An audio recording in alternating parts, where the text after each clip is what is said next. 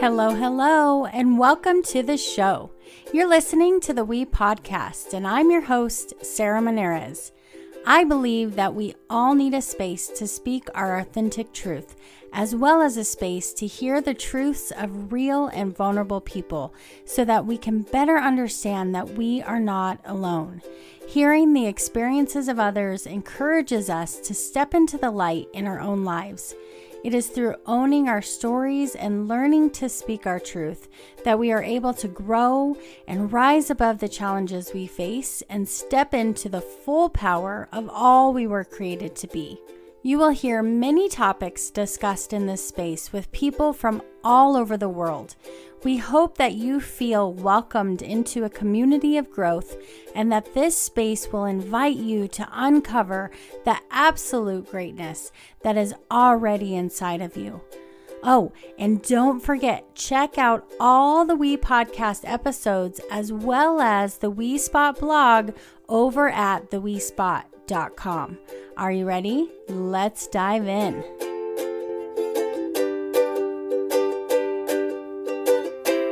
Hey girl, it's me, coming to tell you all about episode number 56, Sold on Life.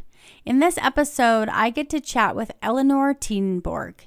Elenor was diagnosed with breast cancer while she was pregnant in 2016. After her diagnosis, her life changed forever.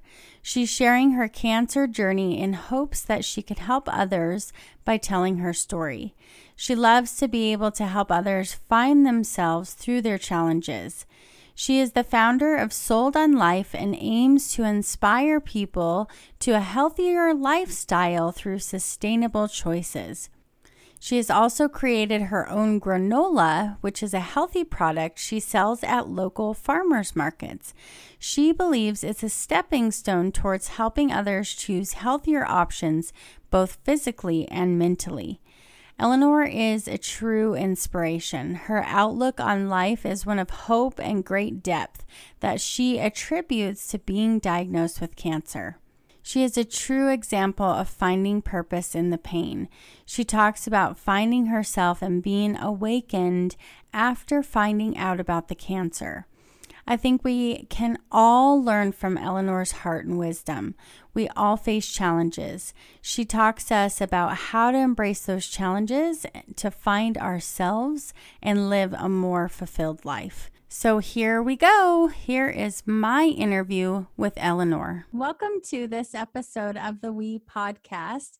I'm very excited to have the amazing Elenor Tedenborg here with me today. Thank you so much for being here. I'm really excited to be able to interview you and share your story out. I have to say, we met on Facebook probably 2 years ago, a year and a half ago, maybe something like that. 2 years ago, yeah. Yeah. And you were in Australia. Mm-hmm. That's right. Yeah, I'm originally from Sweden, but I've been living in Australia for the last 20 years. So I came over here to study, and then I ended up working in media for many, many years. Awesome. Well, I love that we are connected all the way on the other side of the world. It's super cool. And I will say, even though I've never met you in person, you have been an inspiration to me. And I think you are an inspiration to so many people. And so I can't wait for my audience to be able to hear your story. And just, I think you are such a loving and beautiful person, and that will definitely come through in the podcast. So I'm excited. Yeah. And I guess I feel that, I feel the same for you. It's like, it's like a sister. I look at you like a sister. I'm like, I never met you, but I feel an instant connection, and I always have since I first, there's just something about you. I can't even explain what it is, but that makes me feel at home, if that makes sense. Oh, thank you. Ditto. I can't wait till the day that we get to hug in person. Yeah, likewise. Yeah. All right. Well, let's dive in. I could keep going on and on about how amazing I think you are, but I think that it's best for people to start hearing your story. So you said that you were originally from Sweden and then you moved to Australia. Yeah, I moved to Australia in 1990. Well, I've been to Australia a couple of times previous to that, but like I moved here in 1996. I studied photography in Sydney, and then by the end of my studies, I got offered a job with News Corp. So I worked as a photojournalist for about 20 years and loved. I used to love my job. A very hectic job. I had a son at we were older parents, and I had my first son. We had our first son at in 2013, and then we didn't think we were going to have another one, but we actually decided to have another one. And Eli, he was born in 2016, and when I was 34 weeks pregnant, I got told that I had breast cancer. I'd had a itchy breast for a few weeks, and I went to my obstetrician and said, "Oh, what do you think?" And because I had a lot of mastitis with my firstborn, she said it could just be cyst.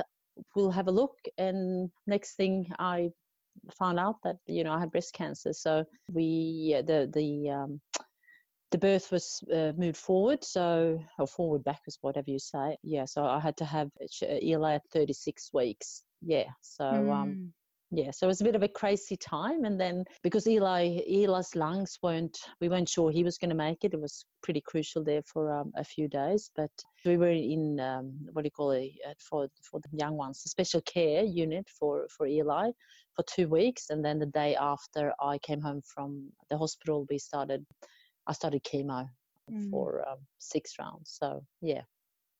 Wow. Yeah, so I guess it was it was a crazy time. You're pregnant, your hormones are going wild as it is, and I'm like, I wasn't sure I'll make it 6 months. When you get told that, I guess I was in disbelief and shock and all sorts of things. But yeah, I did my 6 rounds of chemo, and then they did a double mastectomy, and that was probably probably the most challenging thing I've done in my whole life. I was stripped of everything, but it was and I keep saying this is probably the best thing that could have happened, because it stripped everything from me, and I had to start again. I had to kind of slowly because I hit rock bottom. I'd help from my mum had come over from Sweden to help us with the newborn, because obviously I couldn't physically, like I could hold him, but I wasn't allowed to do too much with him. And that's, as a mum, that was heartbreaking. Obviously you want to be there and change nappies and do all that stuff.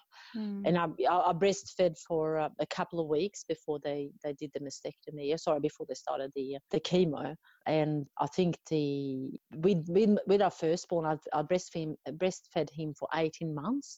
So I think I was more upset about not being able to breastfeed Eli than I was about the actual cancer. And I actually approached and not many people know this, I approached the health minister here in Australia, because we had done some work through media over the years, and I knew him, Brad Hassett, quite well.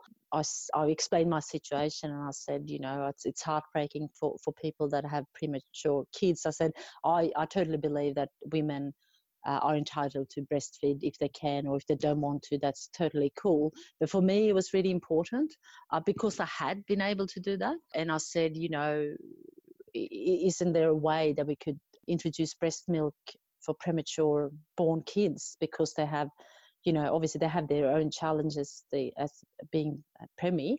So anyway, so we actually got the Red Cross blood bank here in Australia now have, as a mum, you can access breast milk for free, I think it is.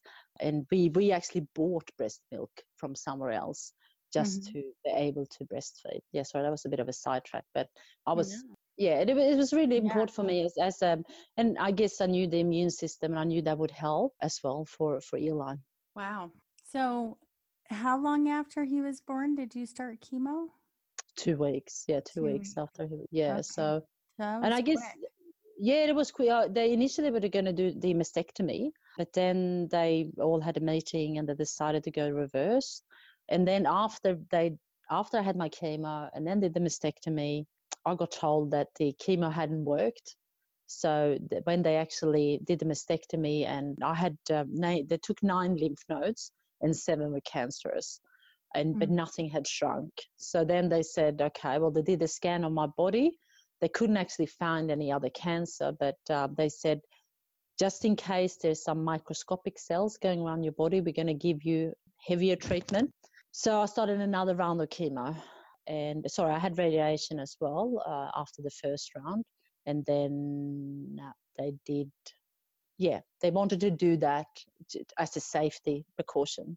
And obviously I was, I'd gone through the first 6 ones, lost my hair and all those things. But that was also quite liberating with the hair, because I remember the day, you're in the shower and your hair starts falling out, and I'm thinking, I can't do this. I have to shave it off.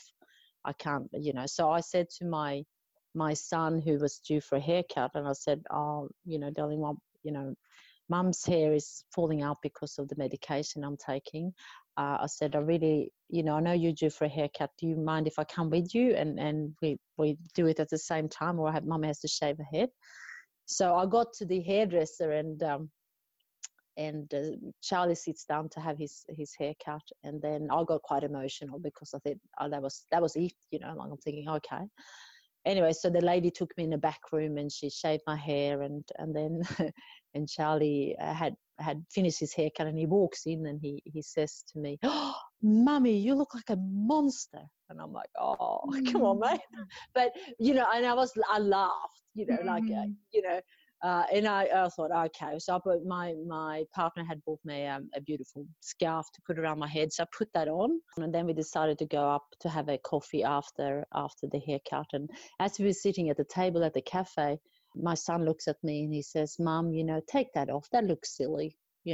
So then in that time, from obviously being shocked that I had no hair, and then realizing I was putting a scarf on, and I thought, if he's cool with me not having any hair, I'm okay with that as well. And it was the most liberating, because I used to fiddle with my hair. I never had great hair, but I used to fiddle with my hair. I could stay there for hours and blow dry and, whatever else I do to get some kind of thickness to it. But, and I thought, and it was interesting when I went to the shops, sometimes the older gentlemen that, had no hair, they looked at me and they gave me a smile. And the young ones, they look at you, but looks away straight away, because they obviously felt uncomfortable. But, we all know that we all can see the people in society that are going through cancer because they either wear a beanie or a scarf or whatever.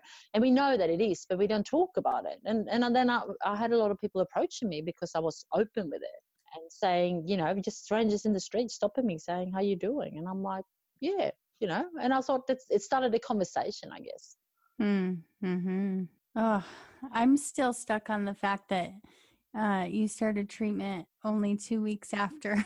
I'm like trying to wrap my head around that, because you're so right. I mean, having a newborn baby is hard as it is. And then having to deal with all of this, I just can't even imagine. You are one amazing lady, because too, you said, I caught you saying it was the best thing that could have happened to you, which I think that is an amazing outlook. Absolutely amazing. And a lot of people don't ever get there, I don't think. And so that's why I think your message is so powerful, because you are seeing this hard thing as the best thing. And so can you tell us a little bit more about that, and kind of how you got there, how you reconciled that within yourself?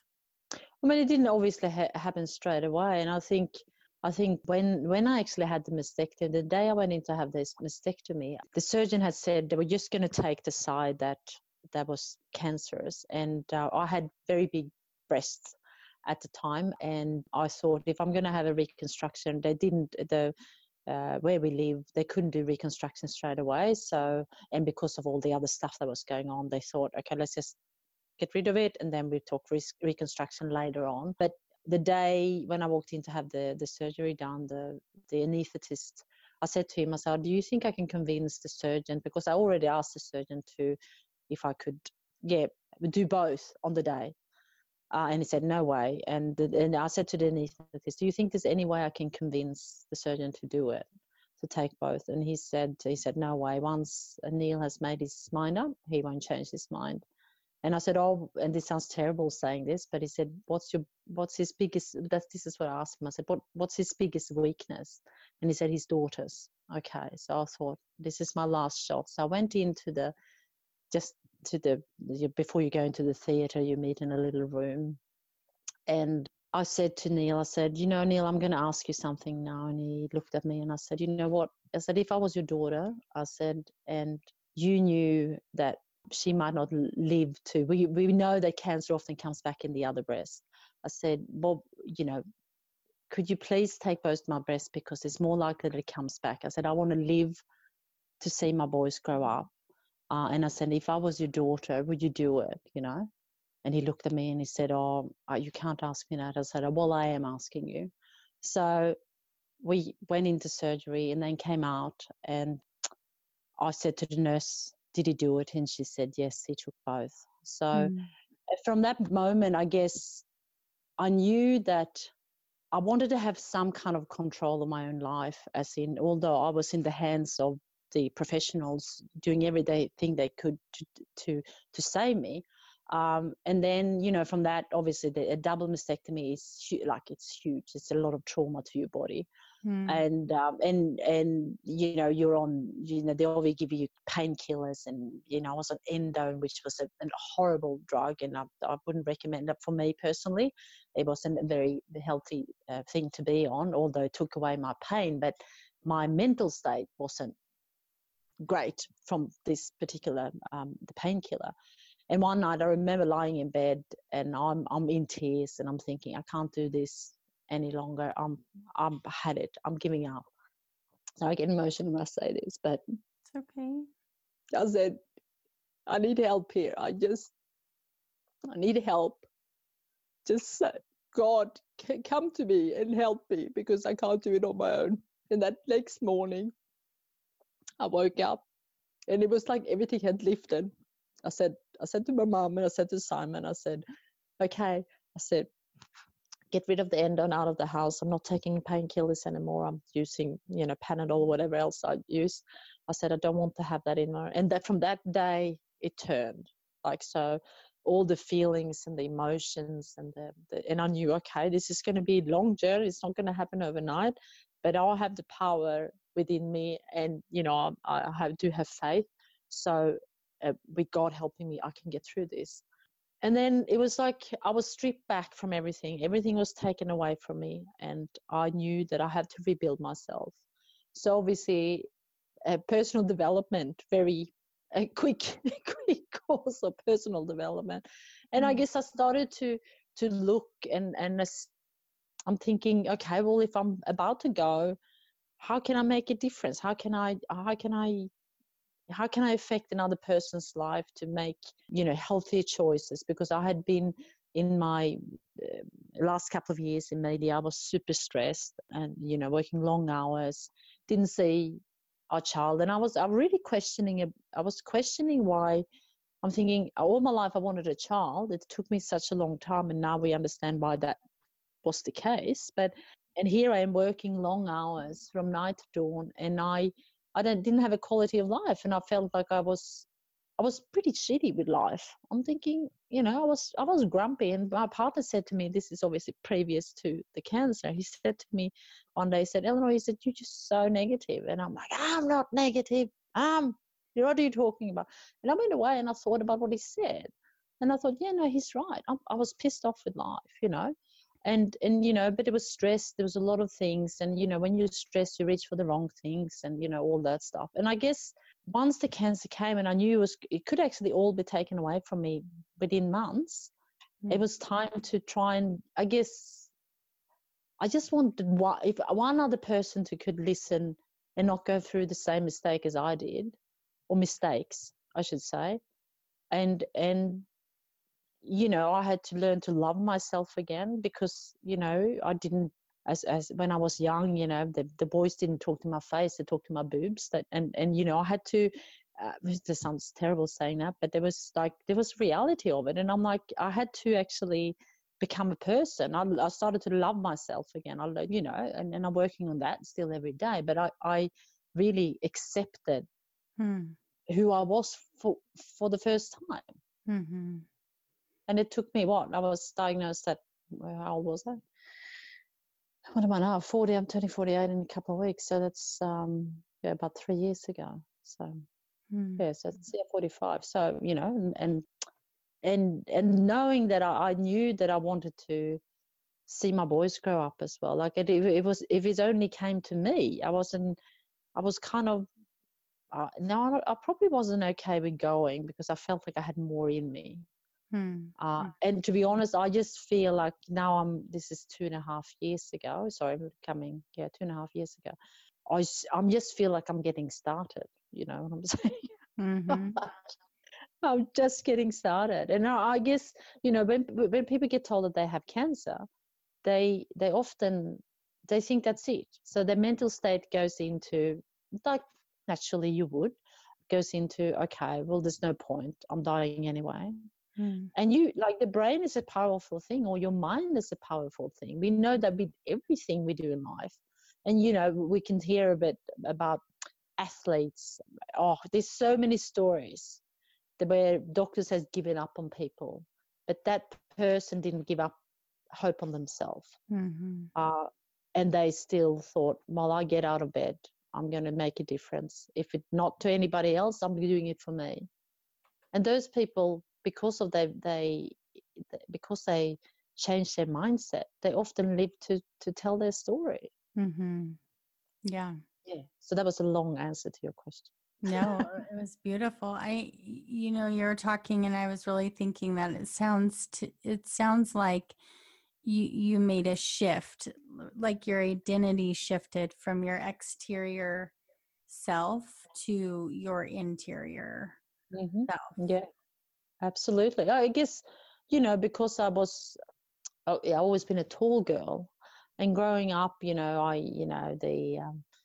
I had nicknames called, and I wasn't bullied. I wouldn't say I was bullied, but and those things kind of stick to your mind. I was super shy as a young girl, super shy. People talk to me, and I could feel the blood going to my head, and I blush, and it was an awful thing. And I guess like, even when I left Sweden, like, one of the reasons why I left Sweden, because I didn't feel like I fitted in.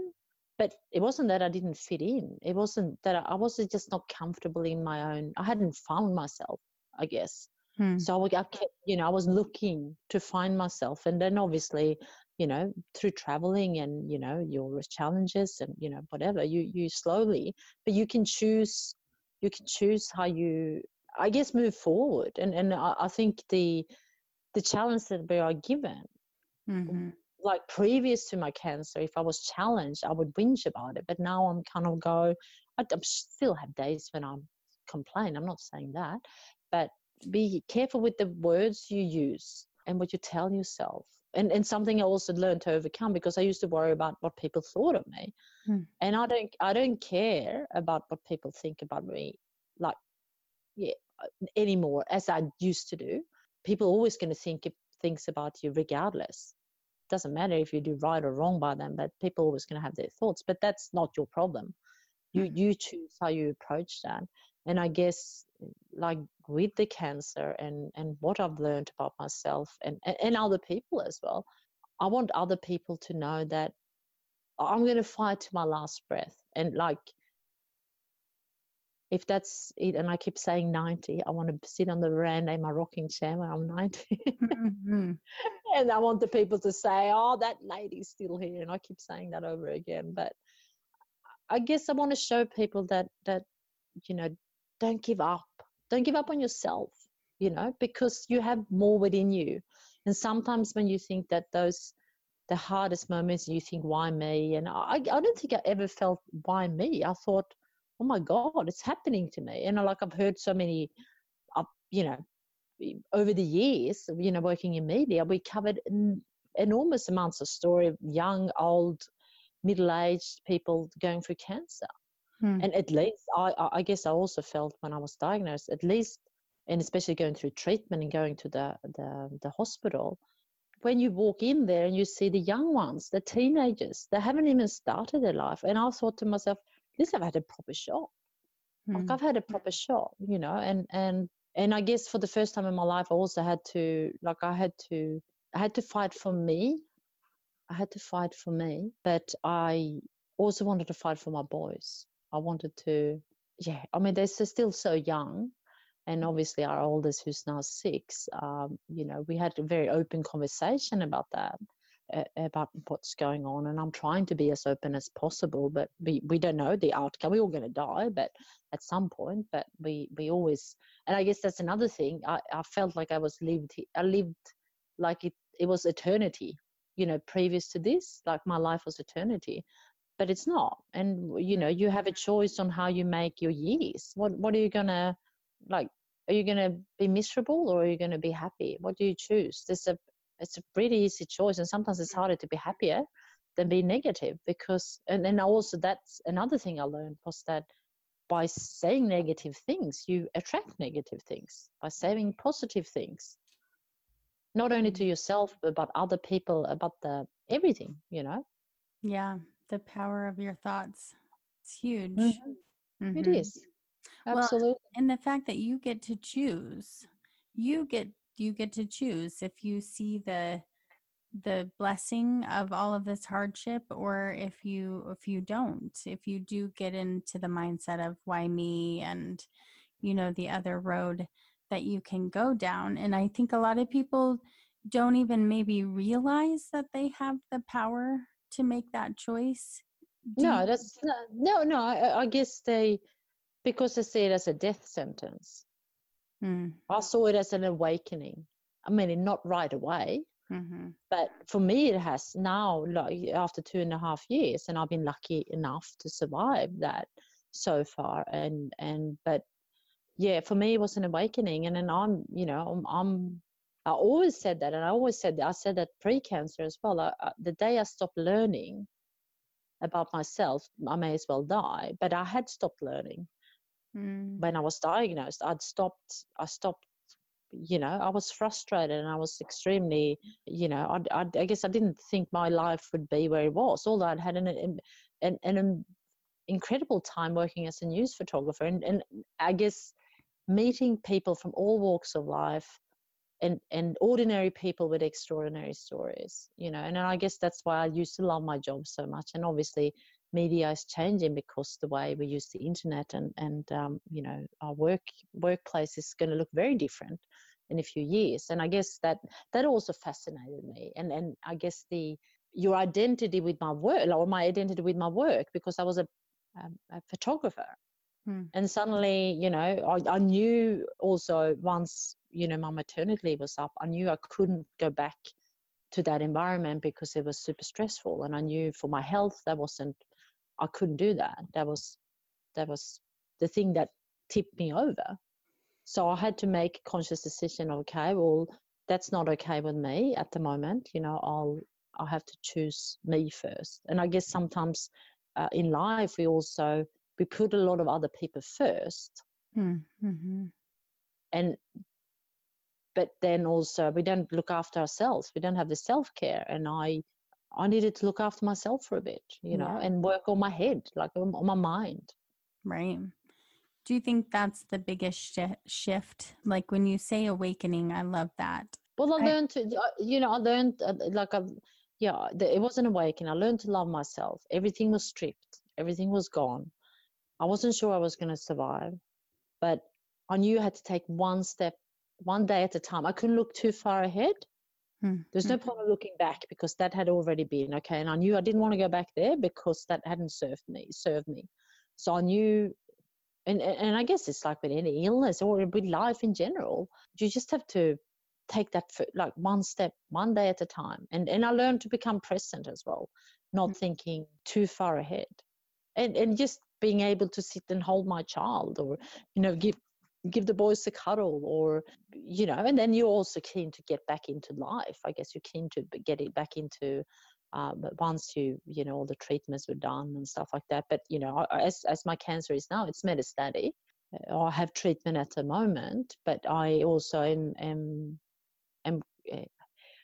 I guess I'm questioning my treatment because it's harming me as well, and I know that, and basically say that, and this is interesting, and I might upset people saying this, but people talk about people dying of cancer, but they also don't talk about, they're talking about organ failure and all sorts of things, but they don't talk about them dying from the treatment. If that makes sense. And I'm not going to go, like, I know that's very political, and I know everyone is doing everything to conventional medicine, but I guess to try and help us live longer, and I'm extremely grateful for that. But I also think that sometimes maybe we should integrate, mindfulness, the what we eat, what we put in our bodies. It's super important, nutrition, look at, and this is a whole other story, but we have to go back to basics. And I think that's what it comes to. When you get diagnosed with cancer, you have to just start again, go back. Okay, what am I eating? What am I doing with my mind? What am I, how do I get up every day? What am I grateful for? And gratitude, that was another thing too. Like, instead of talking about and people think, oh, how can you be grateful when you got cancer? But still got to wake up. I've been waking up for 2.5 years. And I still get to have a cup of coffee or sit in the garden, look at the trees, look at my kids run around or play with them. There's simple things. We often talk about the big vision, and I totally believe in that. We have to have that as well. But sometimes we have to simplify it. Yeah. I think I get lost in that. And I feel like I have to constantly bring myself back to the present, because it's so easy to get wrapped up in everything else. Yeah. And the little things, really, the little things are usually what actually matter the most. Well, that's that's the thing. Like in early January, they weren't sure I was going to make it for another week, and they basically said, well, we're not sure if you're going to be here this week, next week. And I'm like, what? And I'm like, I look at them, I'm like, hang on, I'm going to put my big girly pants on and I'm getting up, or like, no, I'm not ready yet. Like, that's how I felt. And but it also went like, okay, well, if that's the case, we say I am going next week, what can I do? And I just sat with the boys, I played with them, I looked them in the eyes, I gave them cuddles, told my partner that I loved him, not that I not do that other times, but it was like, wow, okay, if that happens, like, what does really matter? Doesn't matter if I have that big house, or does it, of course it matters. We should strive to have things, but in the end of the day, we can't take it with us. Do you rather help? And I guess that's also another thing. I think joy comes from helping other people. And I know with your background, and we talked about it when I spoke to you, is that helping another person, seeing the potential within them, that's more fulfilling than having the car in the driveway, or that, I'm not saying that we shouldn't have that, but you know what I'm saying? In the end of the day, we can't take it with us. I totally agree. Yeah, I think our priorities easily get out of whack, and they can become to a place where we do want the bigger, and then what does that mean? That means we have more and more stress too, because we have to have the stressful job to maintain that lifestyle, and it all kind of, it feels like it goes together. Yeah, it does. And I guess sometimes I think also society looks at, as a society, we look at, the harder we work, the more we achieve. But then I think also people are realizing now that working all those long hours, and they, actually, a friend of my partner talked about that the other week. He's a high CEO within a company. He said, I missed 12 years of my kids bringing up because he travels so much, because I don't want to do it anymore. I said, yeah, I paid for this and I got that and I got this. But he said, I missed it all. And he said, he's asking himself, has it been worth it? He said, I'd rather be here hanging with the boys, kicking the football. Like, yeah. in the end of the day, you're like, we got to do what we got to do to earn money, but also we also have to, I guess, when we walk down the street, when we speak to people, listen to them and help other people. I think that's more fulfilling than having $1 million in the bank. Mm-hmm. Yeah, and that's become your mission, right? You've made it your mission now to help other people find themselves through their challenges. Is Yeah, that yeah, I guess that's like I'm still working on what I'm actually doing. But I guess that I created, and this is very interesting. Before I got diagnosed with cancer, I created a business called Sold on Life, and um, that name was really, I felt really strongly for that name. And but Sold on Life was started off as something completely different, but now has become my mission. And I guess I also want to show people, because a lot of people say to me, oh, but you got cancer.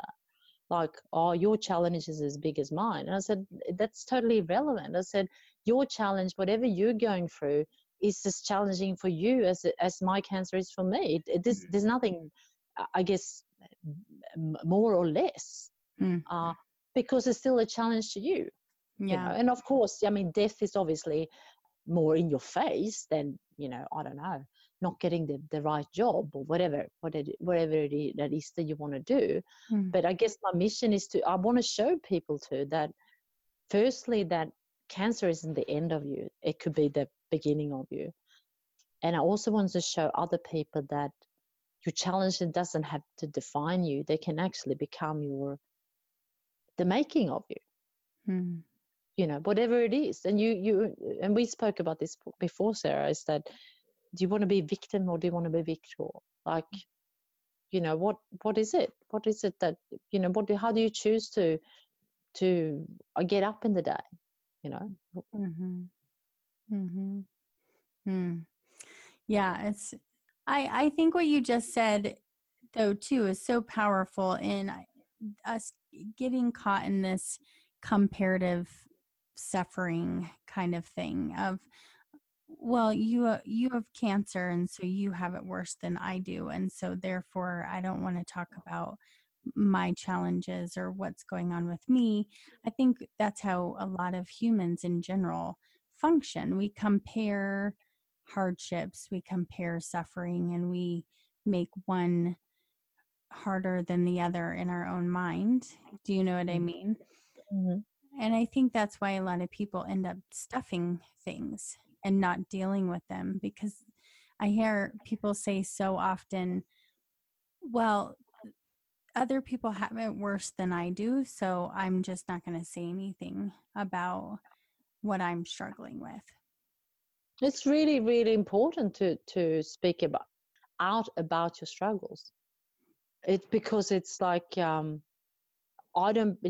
mean, people sometimes say, because I have been so open with my journey, and a lot of people that are going through cancer, each to their own, they choose not to talk about it. And I'm totally cool with that. But I guess I also wanted to I wanted to make people, because a lot of people that are around us, that if we say, I'm going through cancer, but a lot of people that are around us, they also don't know how to talk about it, or they're scared of talking about it. But I think I made a conscious choice. I said, well, if that's, I've always been quite open, like maybe not like this. I wouldn't be on social media, but I would, like, in a private conversation, I would be open about how I felt. But I thought, you know what, maybe I can help another person by showing that all our challenges are here to actually make us grow. Mm. I think, that's what I believe Yeah. personally. Mm-hmm. I love that. And I love how open you are. And I love how you said earlier, you kind of addressed people seeing you and looking away and not engaging. And unfortunately, I think that that's also something that's far too common. People are afraid not only to address their own pain and their own challenges, but they're also afraid to address the pain and the challenges of other people. And so they look away and they don't want to approach them. They don't want to show up in that space, maybe because they don't know how. So what would you say to that? What would you say to the people who... I guess you are never alone. I don't think no one's ever alone. We might feel very alone at times, but in the end of the day, I don't think we ever are alone. But by telling what you're going through, and I know I do it very publicly, but that's in hope that could help somebody else. And I have had people reach out to me that not going through cancer, they have other challenges. They reach out to me and said, whatever you said there today or whatever you wrote, that helped me. And I kind of went, yes, I got to touch someone's life. And I guess and also what we talked about, when people look away, because people are fearful. They're scared. And like you said, I think that you hit the nail on the head there, where you say that they have to face their own fear, as in, we all have fears within us in different ways. But by pushing things down, that's not going to help us. I mean, you don't have to do it openly and publicly. You can do it with a therapist, or you can do it, with your friend or something. But I think you need to share that. And also, there's so many incredible stories about that needs to be told, because we don't. I think as a society too, I think we're going back towards it. It's kind of shifting. I think we're actually, and this is maybe it's just in the circle I'm in, but it's shifting. And I think it's really, really important to make sure that other people are not alone, and people are craving community. Mm-hmm. Like for you example with the way spot, that's obviously what you're doing. We are not alone, and by sharing our stories in different ways, we can help other people. Yeah. Yes, this is where our hearts connect for sure. I think we're totally on the same page here. And you recently had me on your show, Sold on Life, on your Facebook page, it was amazing to be your guest. But I think we both believe in the power of sharing our stories. And I agree with you. I do think it's shifting. I do think too that people are starting to realize that they can't isolate and that it's not good to be alone. The vulnerability movement, I think, is amazing and so necessary. So thank you for sharing your story. Thank you for having me. Yes. Well, I have more questions I need to ask you before we end, but can you, before I do that, can you just kind of bring us up to date on where you are now? And you said you're still doing treatments now. Yeah, so what happened was that once you have had cancer, you're more prone to having clots or blood clots. So what happened was in January, I got anemic, and it turned out that I had a clot on my liver, and that had probably been there for some time. It started somewhere else, but it had moved across and then come down to the liver. And yeah, basically they decided there and then that they had talked about giving me more treatment, but obviously I was quite reluctant, because as we know with any form of chemo, it's not just killing the good cells, bad cells, it's killing the good cells as well. And I guess I was quite reluctant. So when I was in hospital, they decided, because I was anemic, my bloods weren't doing what they were supposed to do, they decided to start a treatment. But what happened was that my body shut down completely. So I won't go into details, but it was touch and go. And I guess that at that stage, because I also was so open-minded with it, and I asked for prayers, I asked the community, or I asked publicly for help. And it changed, and then they have continued the treatment. But the problem with what they found, when they found the clot on the liver, they also found there's damage to my liver. So my left part of the liver had died, and they weren't sure if it was due to the less like lack of blood going in to the liver. But the problem with this particular treatment that I am, it's damaging to the liver. So if I don't die of the cancer, I die of the treatment. So yeah. So anyway, and this particular treatment is an ongoing one. So they want me to be on this for as long as I can until the cancer takes over again. But I had an MRI a couple of weeks ago, and basically they have found something on my liver, but the doctor who normally reads the scans, he can't work it out. So they're having a big meeting on Wednesday morning this week, actually, to see how to move ahead. But I guess I'm at that point where I've had a lot of treatment now, and I'm extremely grateful for what I've had. But I'm also at that point where I'm looking at alternative stuff, as in, I guess, I don't want to die of organ failure. Do I rather die of the cancer, or do I, what I'm saying? But I'm not intending to die. But like, obviously, this is the reality of when you have cancer. And they were baffled for a long time because they weren't able to find any cancer, and I'm not sure even if they have found any cancer. So it's that mental thing too, as well. Like when you go in, because you're very vulnerable initially when you get diagnosed, you just do as you're told. And sometimes I think if we didn't rush so much into it, and I know I'm going to probably upset a lot of people about that, but the doctor's saying, do this, do that, do this, do that. But sometimes the cancer has taken a long time to get there. It's not just happen overnight. So sometimes if you wait a couple of weeks when you're not so extremely vulnerable and make a decision how you want to and do your research, but people are thinking, because I'm dying, I just got to do exactly what I'm told. But sometimes I think it's good to take a breath, because when you're not so emotional. And obviously, because for me personally, because obviously the most important thing for me was to save Eli. I thought, okay, well, nothing else. That was my biggest worry. What about Eli? Will he have cancer? But the body doesn't work that way, so it actually protects him. I guess that's where I'm at, to answer your question. But I wish we could do more, I guess, more integrated oncology, where one and unfortunately one doesn't like the other one, or the other one like, and sometimes you think we can grow stuff in our own backyard that could help us, but it's no money in that. So you know what I'm saying? It's and I'll be really honest, the pharmaceutical industry is we're making money. We're right. No, I totally agree. I totally agree. Yeah. Have you ever heard of chelation therapy? No, I haven't. My dad did chelation. What's chelation? I don't really know exactly.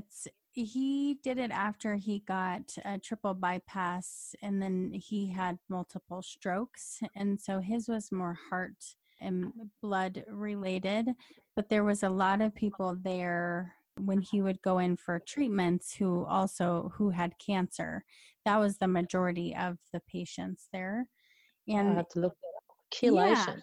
chelation. Okay. Yeah, I'll send you some info about the place that he went. But essentially they put stuff through your body and it like cleans your body out. And he had to be hooked up to an IV for like hours a day for like a week straight or something like that.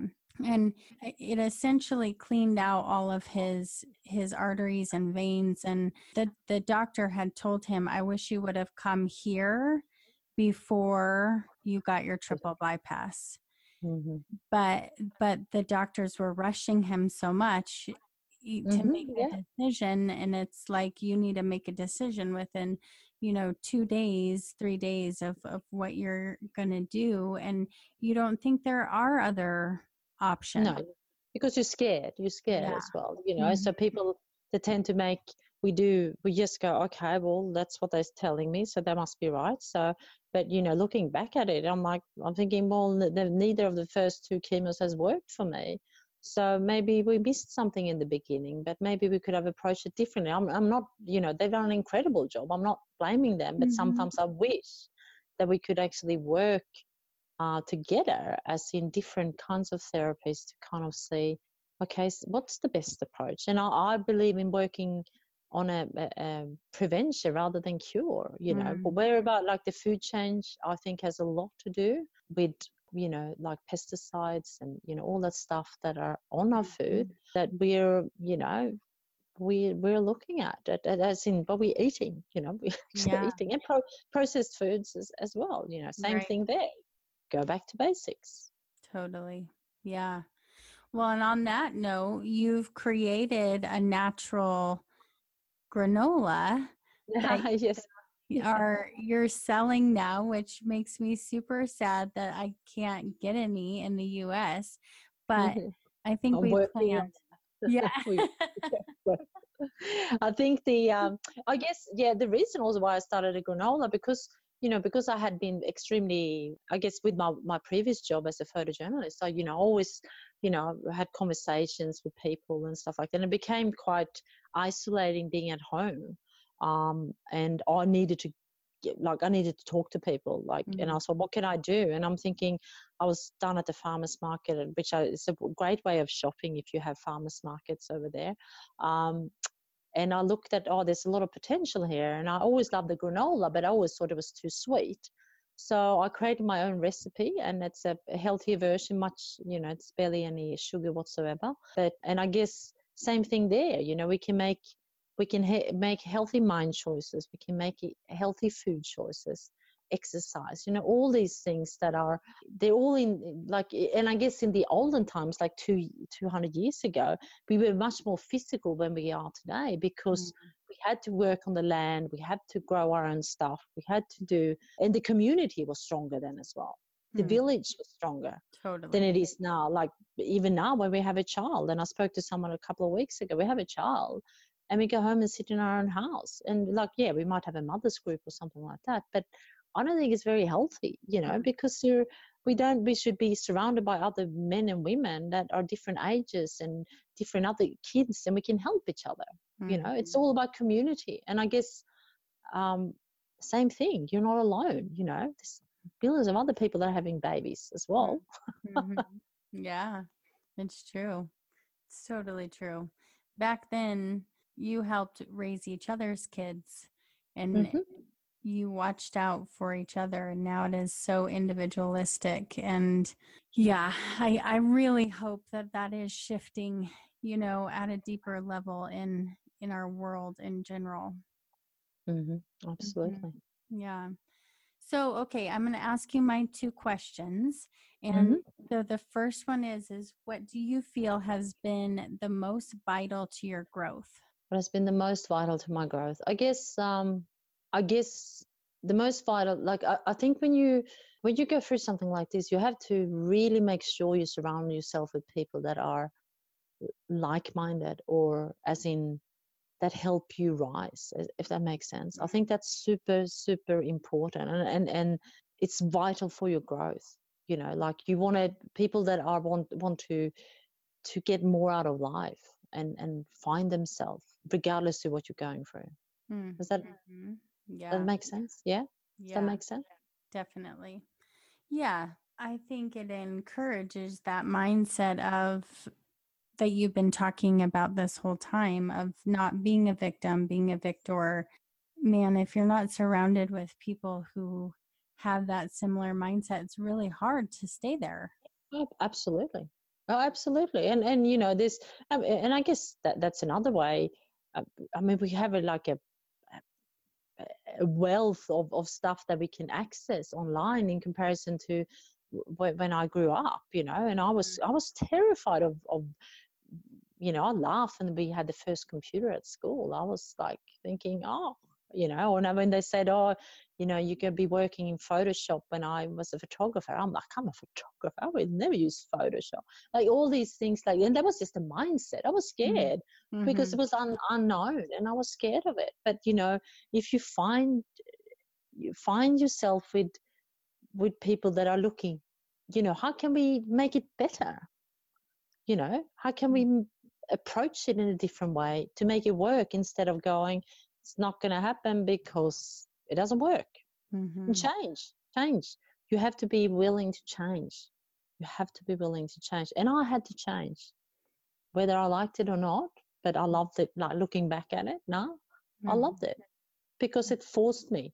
And, you know, I think that's the other thing is like life gives you little nudges. Like it starts small and then, and you call it God or universe, but someone is trying to tell you, and then the nudges get like stones, and then it becomes rocks, and then suddenly it's a brick wall. And I could hear it all along the way, but I didn't actually listen until it was too late.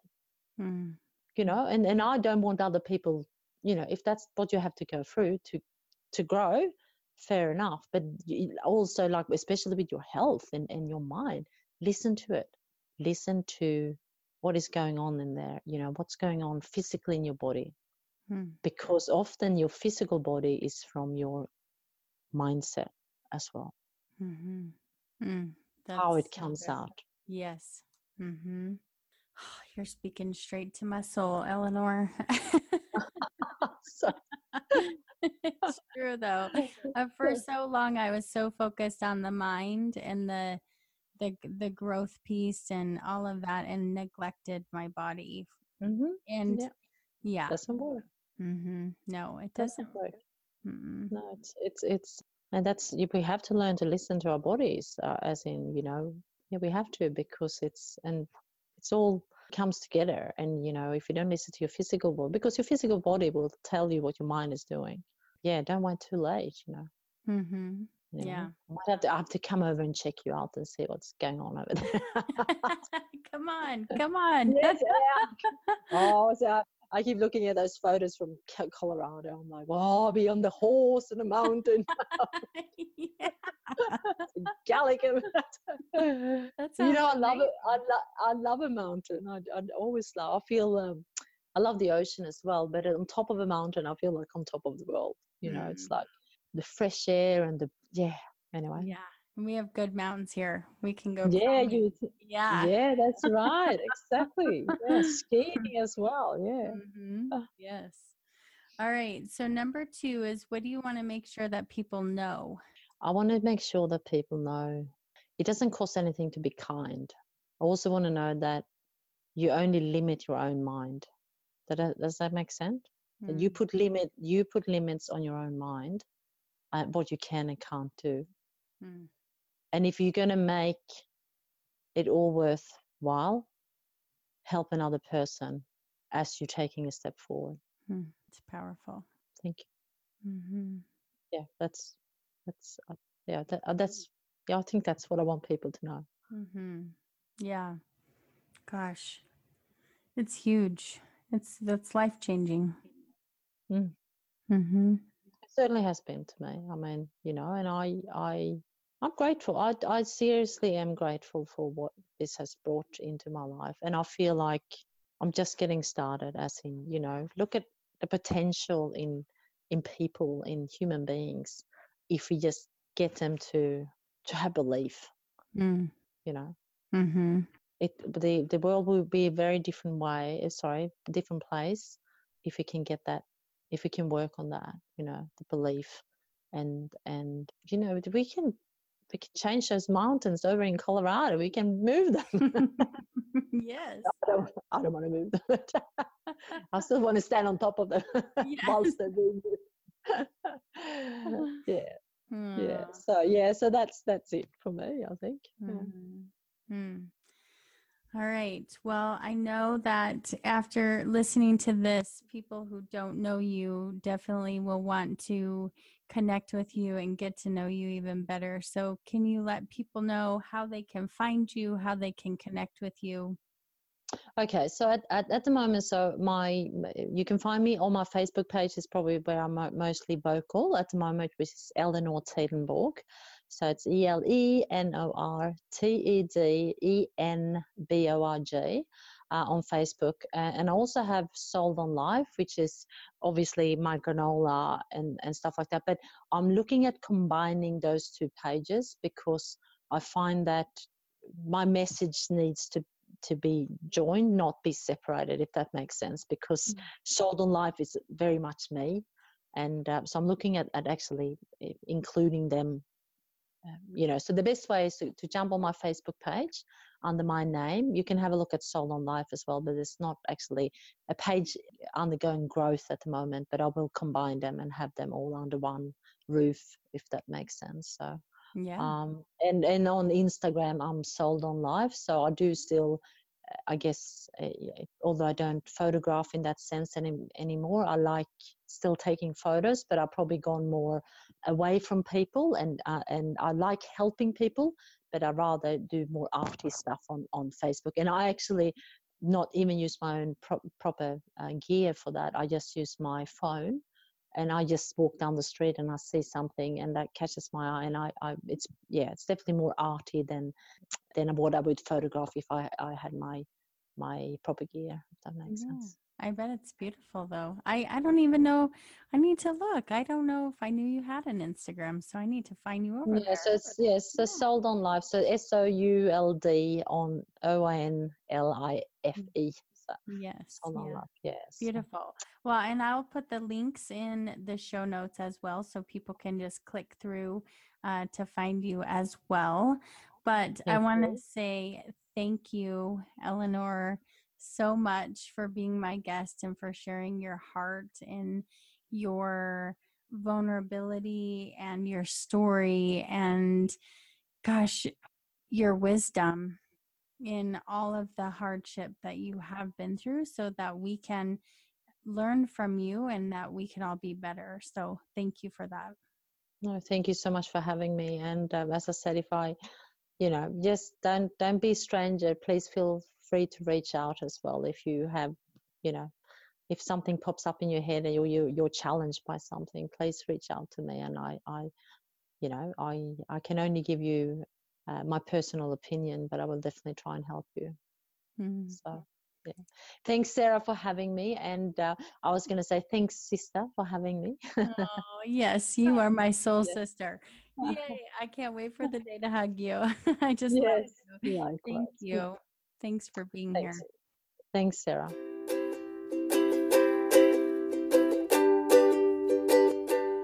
All right, my friends, what an awesome interview. We absolutely believe in the power of our stories, and we are so very grateful to our guests who have the courage to speak their truth and share their heart, experiences, and light with all of us. If you want more of the We podcast, make sure you head over to thewespot.com, where you can find all of our episodes as well as the We Spot blog. The We Spot is your go-to spot for growth, connection, authenticity, and encouragement. You can also find us on social media. Head over to the We Spot Facebook and Instagram pages and get plugged in. You can also find me, Sarah Menares, on my personal Facebook and Instagram pages as well. If you love the We podcast, we would be thrilled for you to rate the podcast and write us a review. We want as many people as possible to be lifted up in growth and get connected with our community. Also, don't forget to subscribe so you don't miss out on new episodes dropping every single week. We can't wait to see you over on social media. Thank you for being here today. It means a lot to us. Remember, your story makes you who you are. Speak your truth, grow constantly, rise above, and always know you are not on this journey alone. See you next time.